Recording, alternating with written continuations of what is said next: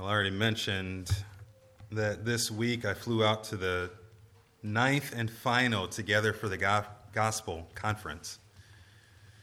On the T4G website, the purpose of the gathering is stated as follows, and I quote, every other year, pastors and church leaders from over 25 denominations, all 50 states, and 62 nations gather together for the gospel. While we have our differences, we are committed to standing together for the main thing, the gospel of Jesus Christ, end quote. In other words, there's a massive gathering of thousands of Christians, again, 25 denominations across 50 states, across multiple nations, again, they said some 62 nations, gather together and are able to affirm at least one thing, the gospel of Jesus Christ.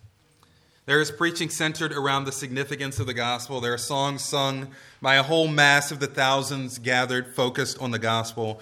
I don't know if you've ever been to a large conference of that sort, but there's something about hearing the voices of thousands singing praise to God.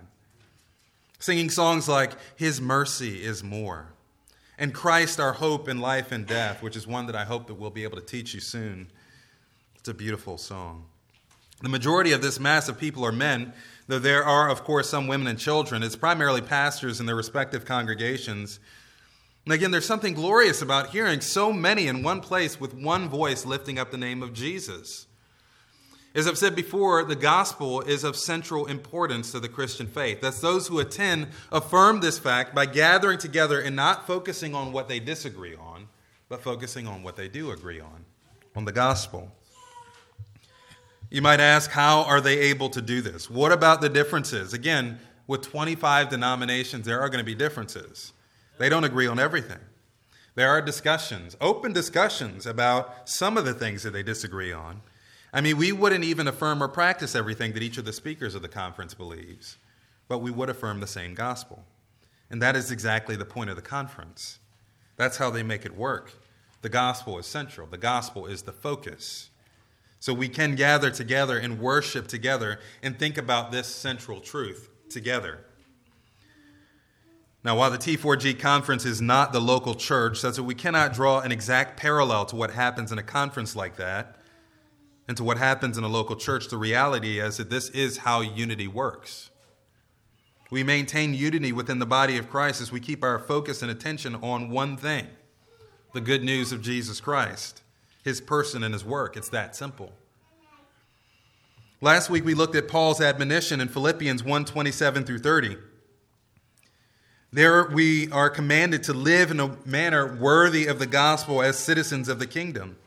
As believers, as those who have been saved by grace through faith in Christ, as those for whom Christ died, having taken our sin upon Himself, having died Himself, our sin dying with Him, having rose again from the dead, His sacrifice having been accepted, eternal life, forgiveness of sins, and His righteousness offered to all who trust in Him.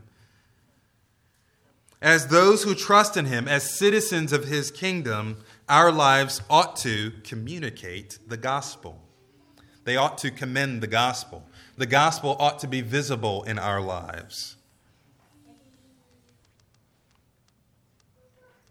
And don't miss that the gospel is at the center of Paul's argument in this text. Their fellowship in the gospel ministry is, of course, what maintained their relationship with Paul, this church. The church of Philippi knows the importance of gospel ministry. Here Paul is calling upon their understanding of the importance of gospel ministry in order to instruct them and encourage them. Listen, and if you miss everything else I say from here on, listen into this, and then you can check out. You can take your nap. It's totally fine. I won't throw anything at you, at least not this Sunday. But this is of first importance. The power of God is at work through the gospel. We discussed the great exchange on Good Friday, 2 Corinthians 5:20. He made Him who knew no sin to be sin for us, so that in Him we might become the righteousness of God. God has given Christ our sin. He caused Him to be sin. The wrath of God for sin is satisfied by the death of Christ, since God poured out His wrath for sin on Jesus. This is how forgiveness of sin is offered, not because God overlooks sin, but because His wrath is satisfied in Christ. The burning anger of God for sin, as coals of a fire are extinguished by a hose of water, have been extinguished as Christ hung on the cross and died. Since our sins were laid on him, we no longer have sin to speak of. Additionally, his righteousness, that he kept the law of God, that he always lived to do the will of his Father, is now granted to those who trust in Jesus as their Savior, as the one who died for their sins.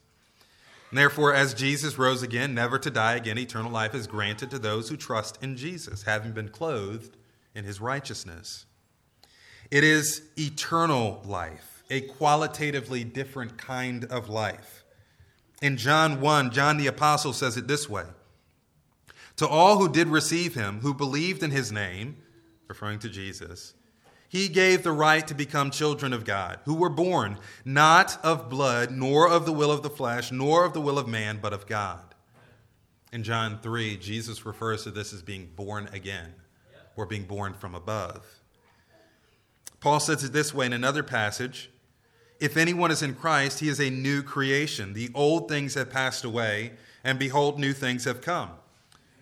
In theology, we refer to this as regeneration, because it is a new kind of life that is granted to the one who has faith in Jesus.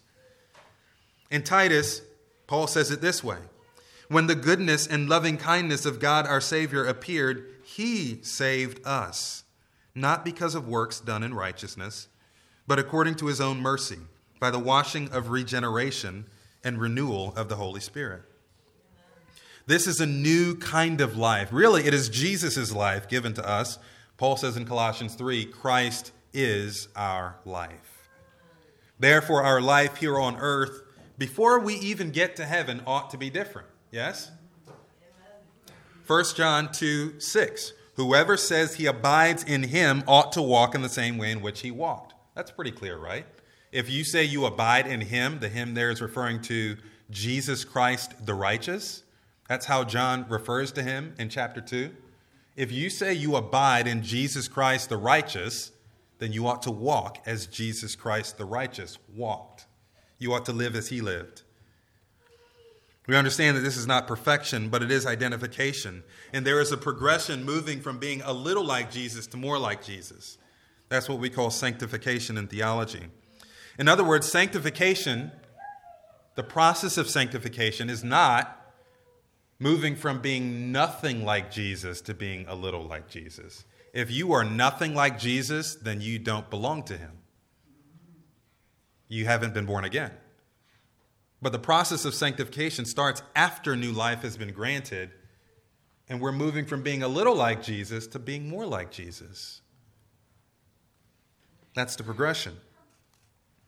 The effect of the gospel, in other words, faith in Christ through the gospel, affects new life, regeneration, the creation of new life in the heart of man, and it is the life of Jesus, a new righteous life.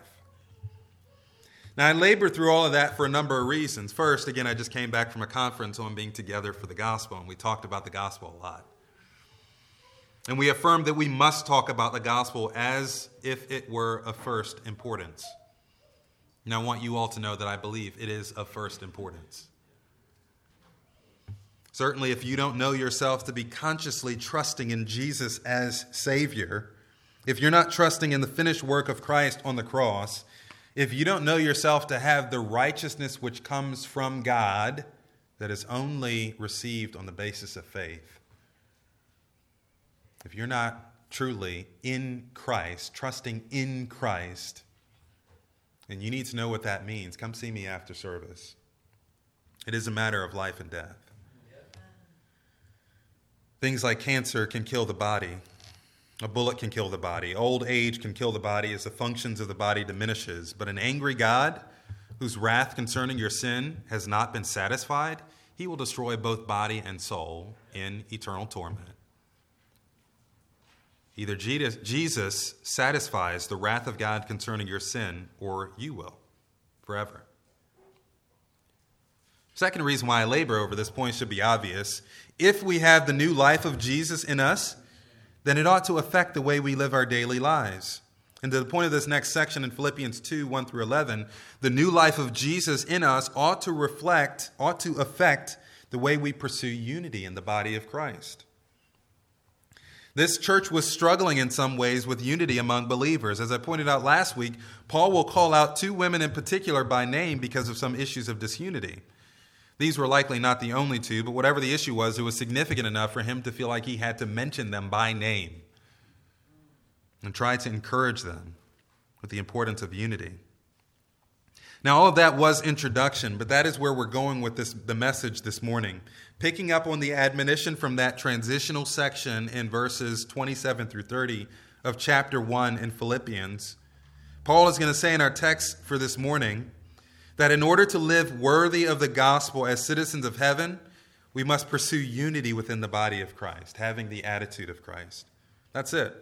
Pursue unity by imitating Jesus Christ. Keep your focus and attention on Christ. Unity will happen. Let's read the section together. Philippians chapter 2, verses 1 through 11. So if there is any encouragement in Christ, any comfort of love, any participation in the Spirit, any affection and sympathy, complete my joy by being of the same mind, having the same love, being in full accord and of one mind. Do nothing from selfish ambition or conceit, but in humility count others more significant than yourselves. Let each of you look not to his own interests, but also to the interests of others. Have this mind among yourselves, which is yours in Christ Jesus, who, though he was in the form of God, did not count equality with God a thing to be grasped, but emptied himself by taking the form of a servant, being found in the likeness of men. And being found in human form, he humbled himself by becoming obedient to the point of death, even death on a cross. Therefore, God has highly exalted him and bestowed on him the name that is above every name, so that at the name of Jesus, every knee should bow in heaven and on earth and under the earth, and every tongue confess that Jesus Christ is Lord, to the glory of God the Father. Let us pray. Father, again, we come before you as we come before your word and ask that you would open our eyes to behold wonderful things in your word. Let the words of my mouth and the meditations of our hearts collectively be acceptable in your sight. O Lord, you are our rock and our Redeemer. Amen. Believers are to pursue unity within the body of Christ by imitating Jesus Christ. That's the message of this section of Scripture. A simple outline of this text. Again, how do we pursue unity within the body of Christ? Chapter 2, verse 1, rest in the unity of Christ. Chapter 2, verses 2 through 11, that's the largest section, reach for the unity in Christ. And then we'll break that down a little bit further. Rest in the unity that we already have in Christ, and then reach for the unity that we have in Christ. Let's take a look at that first point. Believers pursue unity in the body of Christ by resting in the unity of Christ. Verse 1. So if there's any encouragement in Christ, any comfort from love, any participation in the Spirit, any affection and compassion. Each of these statements are all intended to describe the same thing. We've all been affected by the salvation that is in Christ. We've all been made new. We've all been given new life. We've all been unified by the Spirit of Christ. He says if there is any encouragement in Christ, that is encouragement that comes from Christ. This is the encouragement that comes from knowing him, from having a relationship with him. It is an encouragement that all who have been made alive in Christ possess. In Ephesians, Paul talks about the hopelessness of the unbelieving world when he says that they are without God and without hope in the world, but not so for the believer. The believer has hope as a fountain and encouragement as a spring overflowing in the heart. That doesn't mean we never struggle. That does mean that the knowledge that God is with us in Christ is enough to give encouragement to the soul of any believer. The coming of Jesus was foretold by the prophet Isaiah. He is called in Isaiah the Sar Shalom, the Prince of Peace. And he was called Emmanuel, again, God with us. At his birth, we are told in Luke that the coming of Jesus brings peace on earth among those with whom he is pleased. Again, we sing the song, sing we the song of Emmanuel. Go spread the news of Emmanuel, joy and peace for the weary heart. Lift up your heads, for your king has come. Sing, for the light overwhelms the dark. Glory shining for all to see. Hope alive, let the gospel ring. God has made a way. He will have the praise. Tell the world his name is Jesus. There is joy and peace to be had for the weary heart. Hope is alive. Thus we proclaim the truths of the gospel to all, to every tribe, and every tongue, and every nation, because Emmanuel, God is with us. God has come and has brought his encouragement with him. He has brought joy, peace, and hope with him. Look at that next phrase, if there is any comfort from love. This phrase is closely related to the first. In fact, the word translated comfort is similar to the word we translated encouragement in the previous phrase. These terms are working in parallel. In other words, the comfort of love is the comfort of the love that we have from Christ through the gospel. I've mentioned this before, but we cannot know the love of God apart from the gospel. The world is so backwards in its understanding of what true love is. They suppose that true love stands in opposition to any form of judgment or condemnation of action. They suppose that love stands in contradiction to discussion of sin. However, Scripture is clear that the love of God is demonstrated. It is shown to us through the death of his Son. Romans 5:8. But God shows his love for us in that while we were still sinners, Christ died for us. The fact that we are sinners is what prompted God to send Jesus. The fact that we are sinners is what prompted God to send Jesus to die for us. We cannot talk about his love, his display of love, apart from that. 1 John 4:10, in this is love, not that we loved God, but he loved us and sent his Son to be the propitiation for our sins. You cannot love God on your own. God does not love you as you are, no matter what popular culture tells you. God proves his love to us. He provides his love to us. He provides his salvation for us to make us better than we are, to give us new life in Jesus Christ. He satisfies his anger about our sin in Jesus Christ.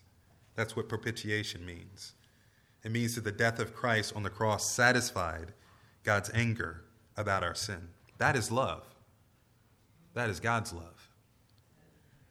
There's comfort in knowing that we are recipients of God's love through Jesus. You never have to doubt God's love in Jesus because God has sent his best.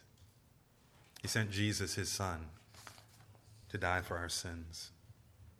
Again, if there's any encouragement in Christ, any comfort from love, look at the next phrase. Any participation in the Spirit. What does that mean?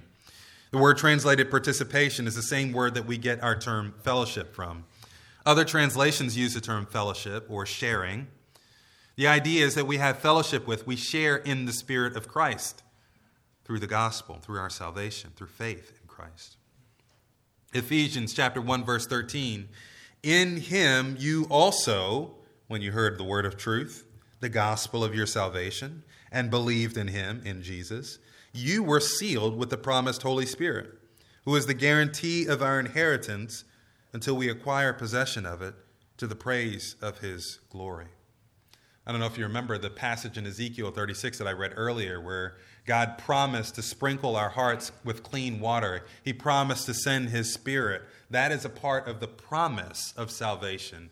And that promise was fulfilled in Christ when he pours out his Spirit upon those who believe. And this text in Ephesians chapter 1 says that the Spirit is a down payment guaranteeing our inheritance. In other words, you go to an auto store. And I'm completely forgetting the word. What are those places called? The places where you go to buy a car?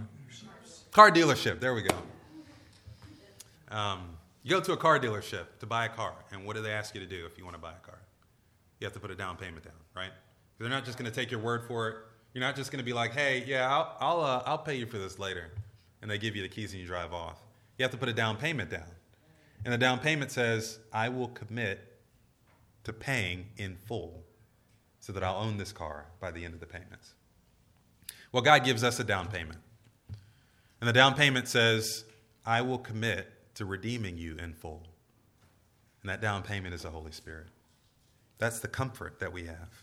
All of us as believers are sealed in him with the promised Holy Spirit, who is a guarantee of our inheritance. If you are in Christ, then you will have the Spirit of Christ. Back to our text again. Any encouragement in Christ, any comfort from love, any participation in the Spirit, any affection and sympathy.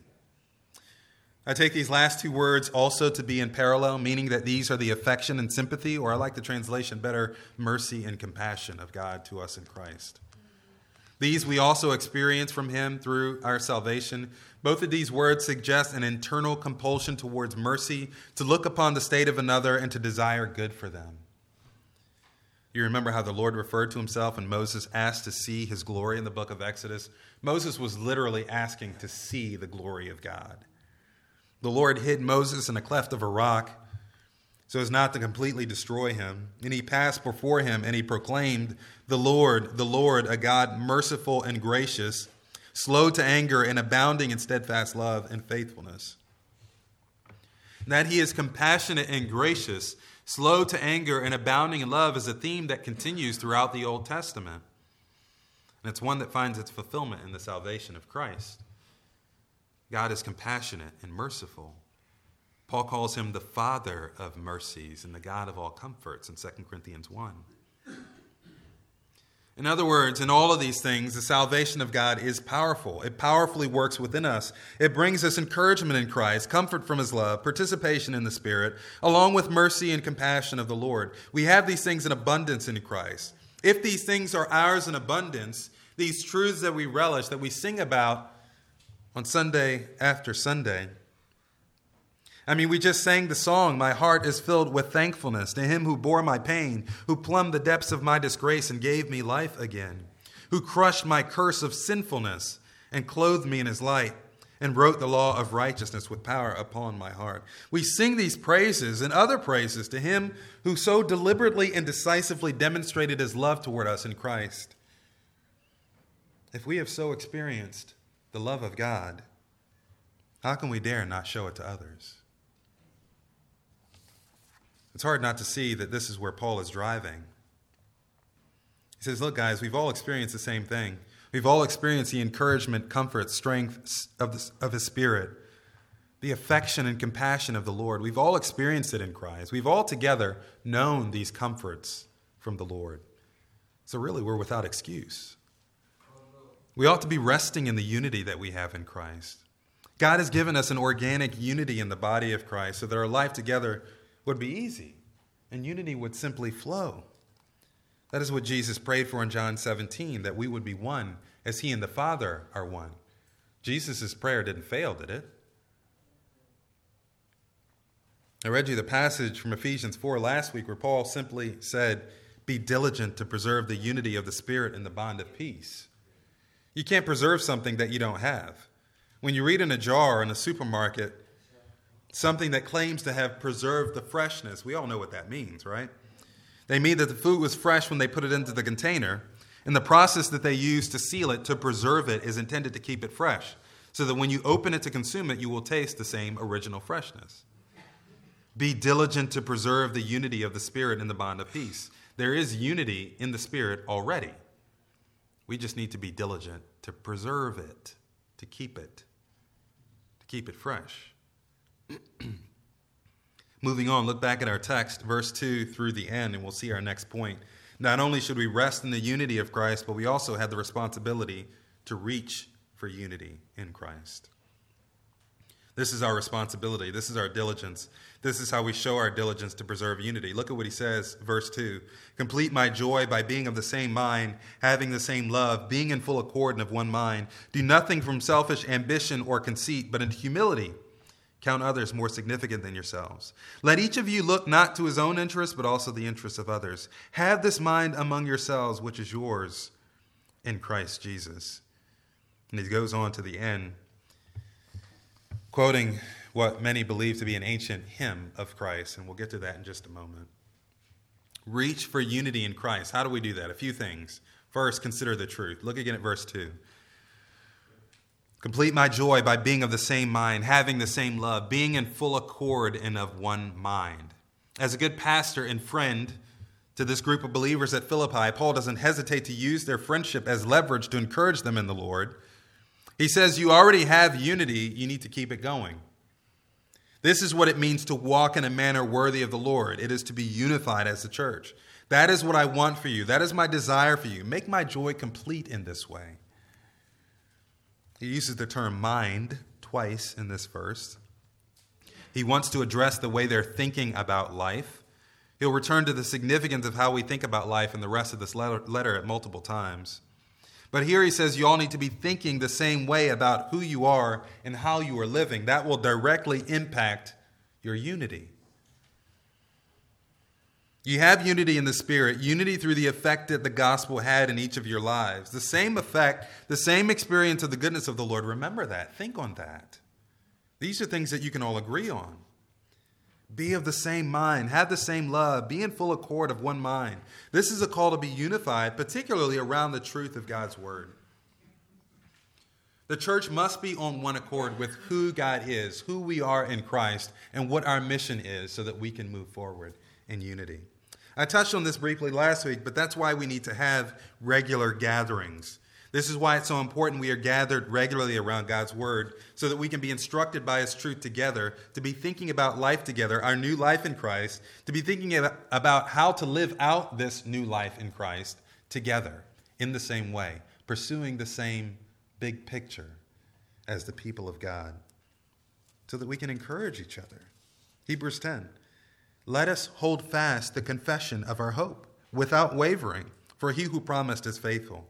And let us consider how to stir up one another to love and good works, not neglecting to meet together, as is the habit of some, but encouraging one another, and all the more as you see the day drawing near. How do we hold fast our confession? How do we do that? He says you do that by gathering together with each other. You hold fast to the truth of God by gathering together and encouraging one another in the truth of God. That's why we gather together and we listen to God's word together. That's why we gather together and we sing hymns that, again, reflect God's truth, God's word together. That's why we pray, and we pray on the basis of God's word together. That's why when people are missing from the fellowship, they struggle more. They have difficulty more. They are discouraged more. They have a hard time getting through life more because they're not gathering together and receiving the grace that God gives through the fellowship of believers. Reach for the unity that is in Christ. Again, that is our responsibility. That is our diligence as we gather together to consider the truth, seeking to have the same mind with regards to the truth. As we encourage one another in the truth, we maintain unity. Second, reach for the unity in Christ by considering one another. Look at verses 3 and 4. Do nothing from selfish ambition or conceit, but in humility count others more significant than yourselves. Let each of you look not to his own interests, but also to the interests of others.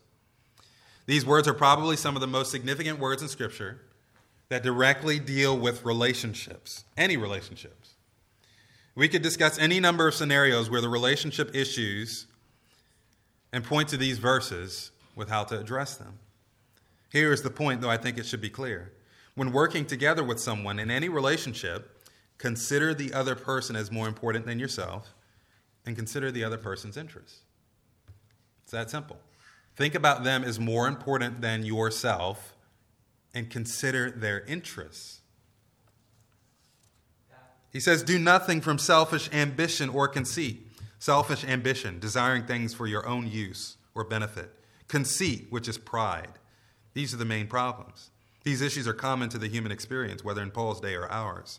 We all tend to be selfish, self-oriented in nature. We all tend to be conceited, thinking of things in terms of how it affects us alone.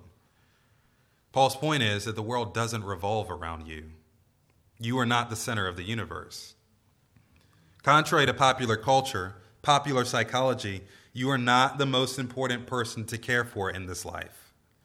Christ did not save us for self-care and self-preservation. I'll just let that sink in for a minute. There's so much that could be said here, but the Christian ethic demands that we be others-centered, not self-centered. And the only way to be others-centered is, as Paul says, through humility of mind. when we begin to think right thoughts about ourselves, thoughts that do not place us above others in value, then we can begin to have humble thoughts, and we can begin to ascribe value to others and see them as more important than ourselves. That starts with thinking rightly about the truth, as we've already discussed, as we have one mind with regards to the truth of who God is, who Christ is, as we see ourselves as small in comparison to him. As again, not the center of the universe. Every knee will bow and tongue will confess to Jesus, not to us. As we acknowledge that and we realize that Jesus' name should be lifted high, that we should be seeking to magnify his name, not our own, then we can begin to think right thoughts about ourselves and about others. Moving on, let each of you look not to his own interests, but also the interests of others. We should not only consider them as a person as more important than ourselves, but also their interests, meaning the things that are in their best interest, things that will benefit them. He doesn't instruct them to think about the other person's interests first or well. He says, you guys aren't even thinking about their interests at all. You're only thinking about your own interests. In a corporate world, particularly in a sales environment, the idea is to consider what's in it for me. How can you address what's in it for the potential customer? You need to be thinking about what's in it for them so you can tailor your sales pitch, right? Well, this isn't about a sales pitch. This is about real life. This is about us knowing how to engage and interact with each other. And one of the most important things that we can do in relationship to one another is think about what is best for the other person and not just what is best for us. That's Paul's point. In context, there were clearly relational issues, and the issues stemmed from those not doing this. They were not considering one another as more important. They were not considering the interests of one another. They wanted it their own way because they felt that they were the most important person. And as a result, there were conflict. I'll give you a few real-life examples that drive this home, and these are just general examples. A family decides to move to another state for work or else to improve their living conditions. The kids have good friends, thus conflict is imminent.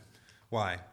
Because the first thought of the kid is that they're going to lose out. They're going to miss out on their friends, their comforts, the familiarity of the area, so they become disgruntled and angry precisely because they're considering themselves and their interests above that of the family. They're not even considering what's good for the family, only what's good in their eyes, and conflict abounds. What's necessary in those cases? In those cases, just like anything else, and maybe it's not the kids, but maybe it's the extended family that gets upset because the kids are moving away, right? You guys have heard that before. But what's necessary? Well, first, you have to be of one accord. The family has to be of one accord. The parents and the children have to be clear what kind of family they're going to be, what they're going to pursue in life, what their family goals are. They need to be talking about those things. The kids need to understand that. This is who we are as a family. This is where we're going. This is why we're doing this as a family. As you help them to understand that and you help them to understand their part, their role in the family, then they're able to buy in. Then they feel a little more engaged, involved in what the family is doing when the family has to make those kinds of decisions. And in all of those things, as we help our family to understand what their role is, what their part is, we have to help them to understand that they're not the center of the family. Again, popular culture will tell you that children have to be the center of the family, that the world revolves around them and their wants and their needs, but not so. That's not biblical.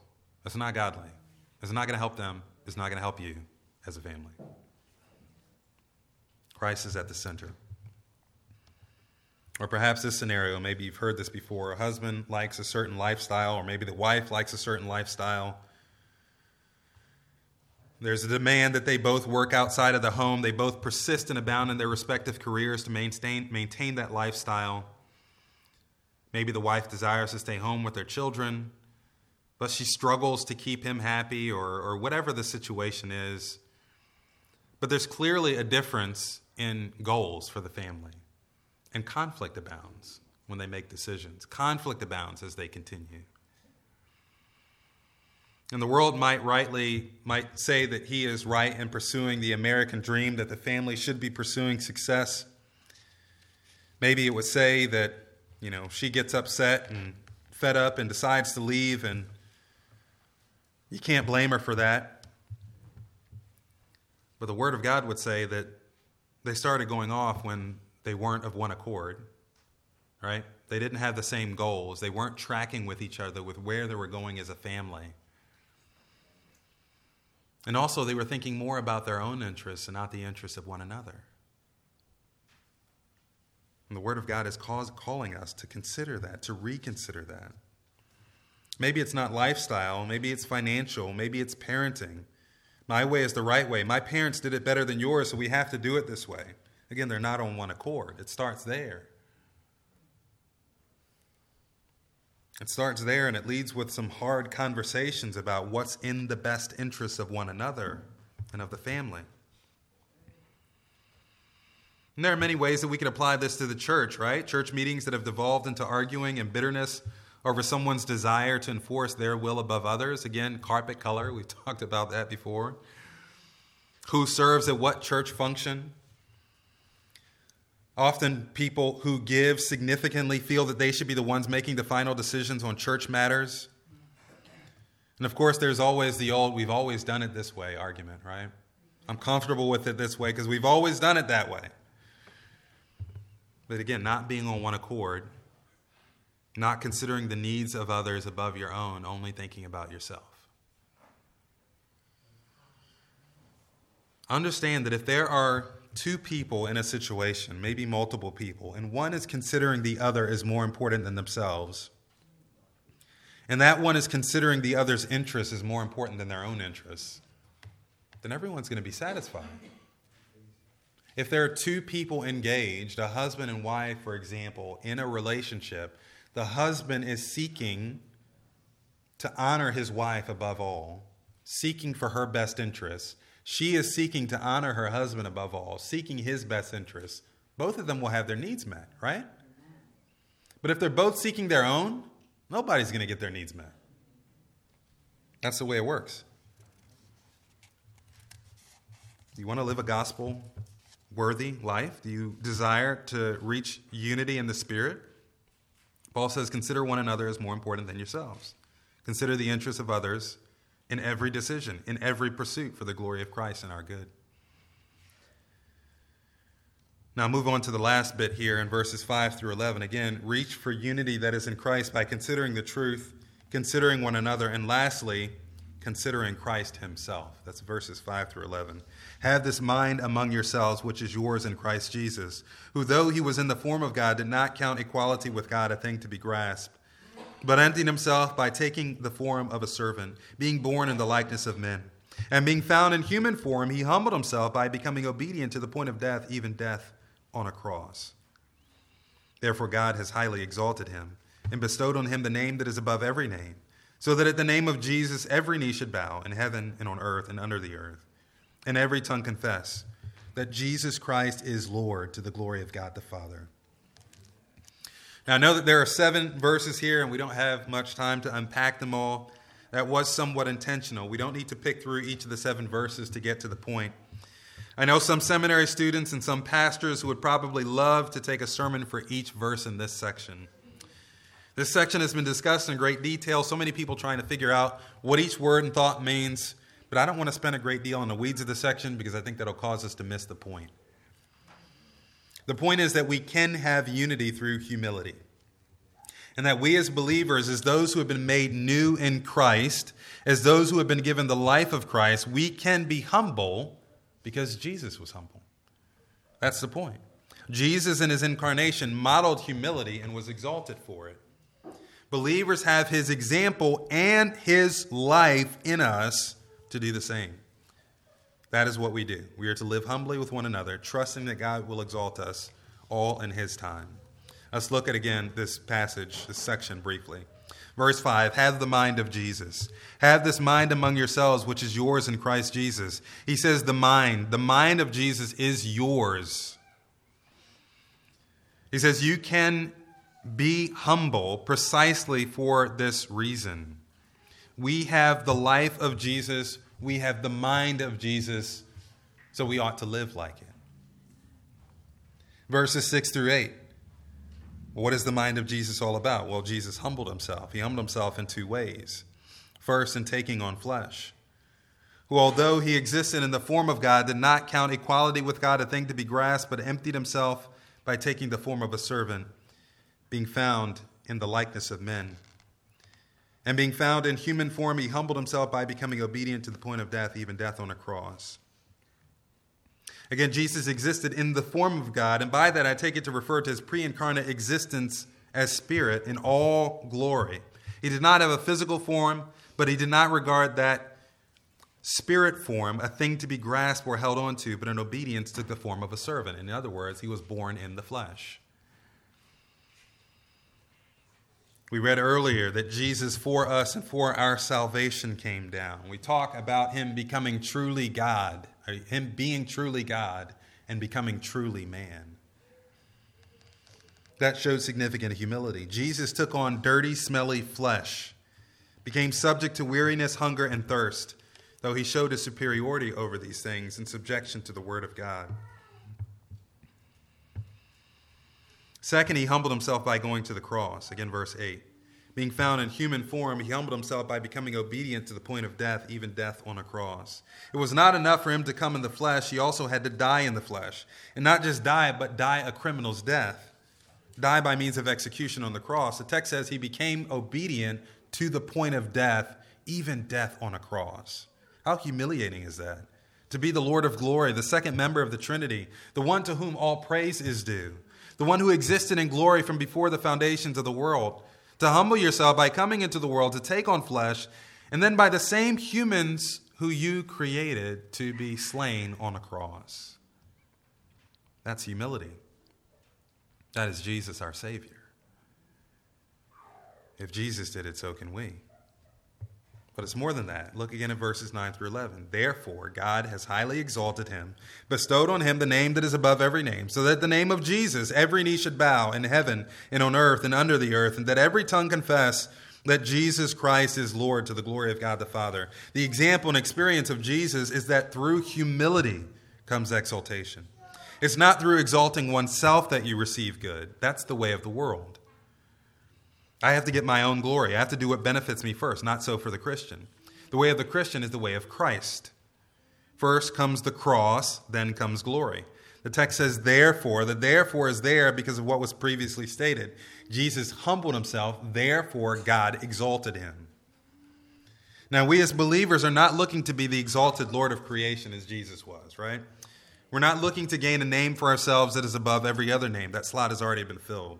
Jesus and Jesus alone occupies that space.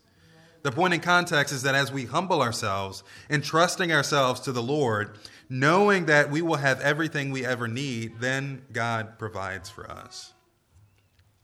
We often struggle with humility and letting others have their way first because we think that we're going to miss out. But that's not the experience of Jesus, nor will it be our experience in him. Peter says in 1 Peter 4 that if we suffer while doing good, that we are to entrust our souls to a faithful Creator. He goes on to say in chapter 5 that God resists the proud but gives grace to the humble, and he calls us to humble ourselves under the mighty hand of God, that at the proper time he may exalt you. We don't need to worry about whether or not we'll get what we need. In seeking to preserve unity, we only need to consider Jesus. He humbled himself and was exalted. God will do the same for us. He will take care of our needs. Again, walk in a manner worthy of Christ. Pursue unity. Pursue unity by resting in the unity of the Spirit and reaching for unity in Christ. God has done his work in unifying us. We have work to do also in pursuing Christ's likeness. Consider his truth. Make sure that you are pursuing one mind in Christ. Consider one another. Seek to be humble with one another. Stop being selfish, in other words. Consider Christ. Consider the humility that he showed and know that we have his mind and can live in the same way that he did. I'll leave you with this quote. One author said, "Don't forget," cries Paul, "that in all this wide universe and in all the dim reaches of history, there has never been such a demonstration of self-effacing humility as when the Son of God, in sheer grace, descended to this errant planet. Remember that never, never in a million eons would he have done it if he were the kind of deity who looks only to his own interests and closes his eyes to the interests of others.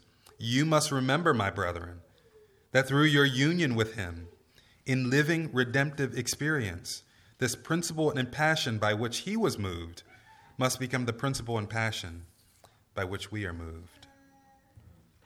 Do you desire unity in your church and in your relationships? Be like Christ. Be humble. Live as he lived. You have his life inside of you, Christian, so you can do it. Amen? Let us pray. Our Father and our God, we give you thanks for Jesus. Thank you for him, who, although he existed in the form of God, took on the form of a servant, came in the likeness of men, humbled himself by becoming as a servant, humbled himself by dying on a criminal's cross. He did all of that to honor you. He did all of that in pursuit of your will, your purposes. He did all of that for us and for our salvation. Thank you for Jesus. Thank you for the new life that we have in him. Help us to continue to rejoice in him, and help us more than anything to live as he lived. In Christ's name, amen.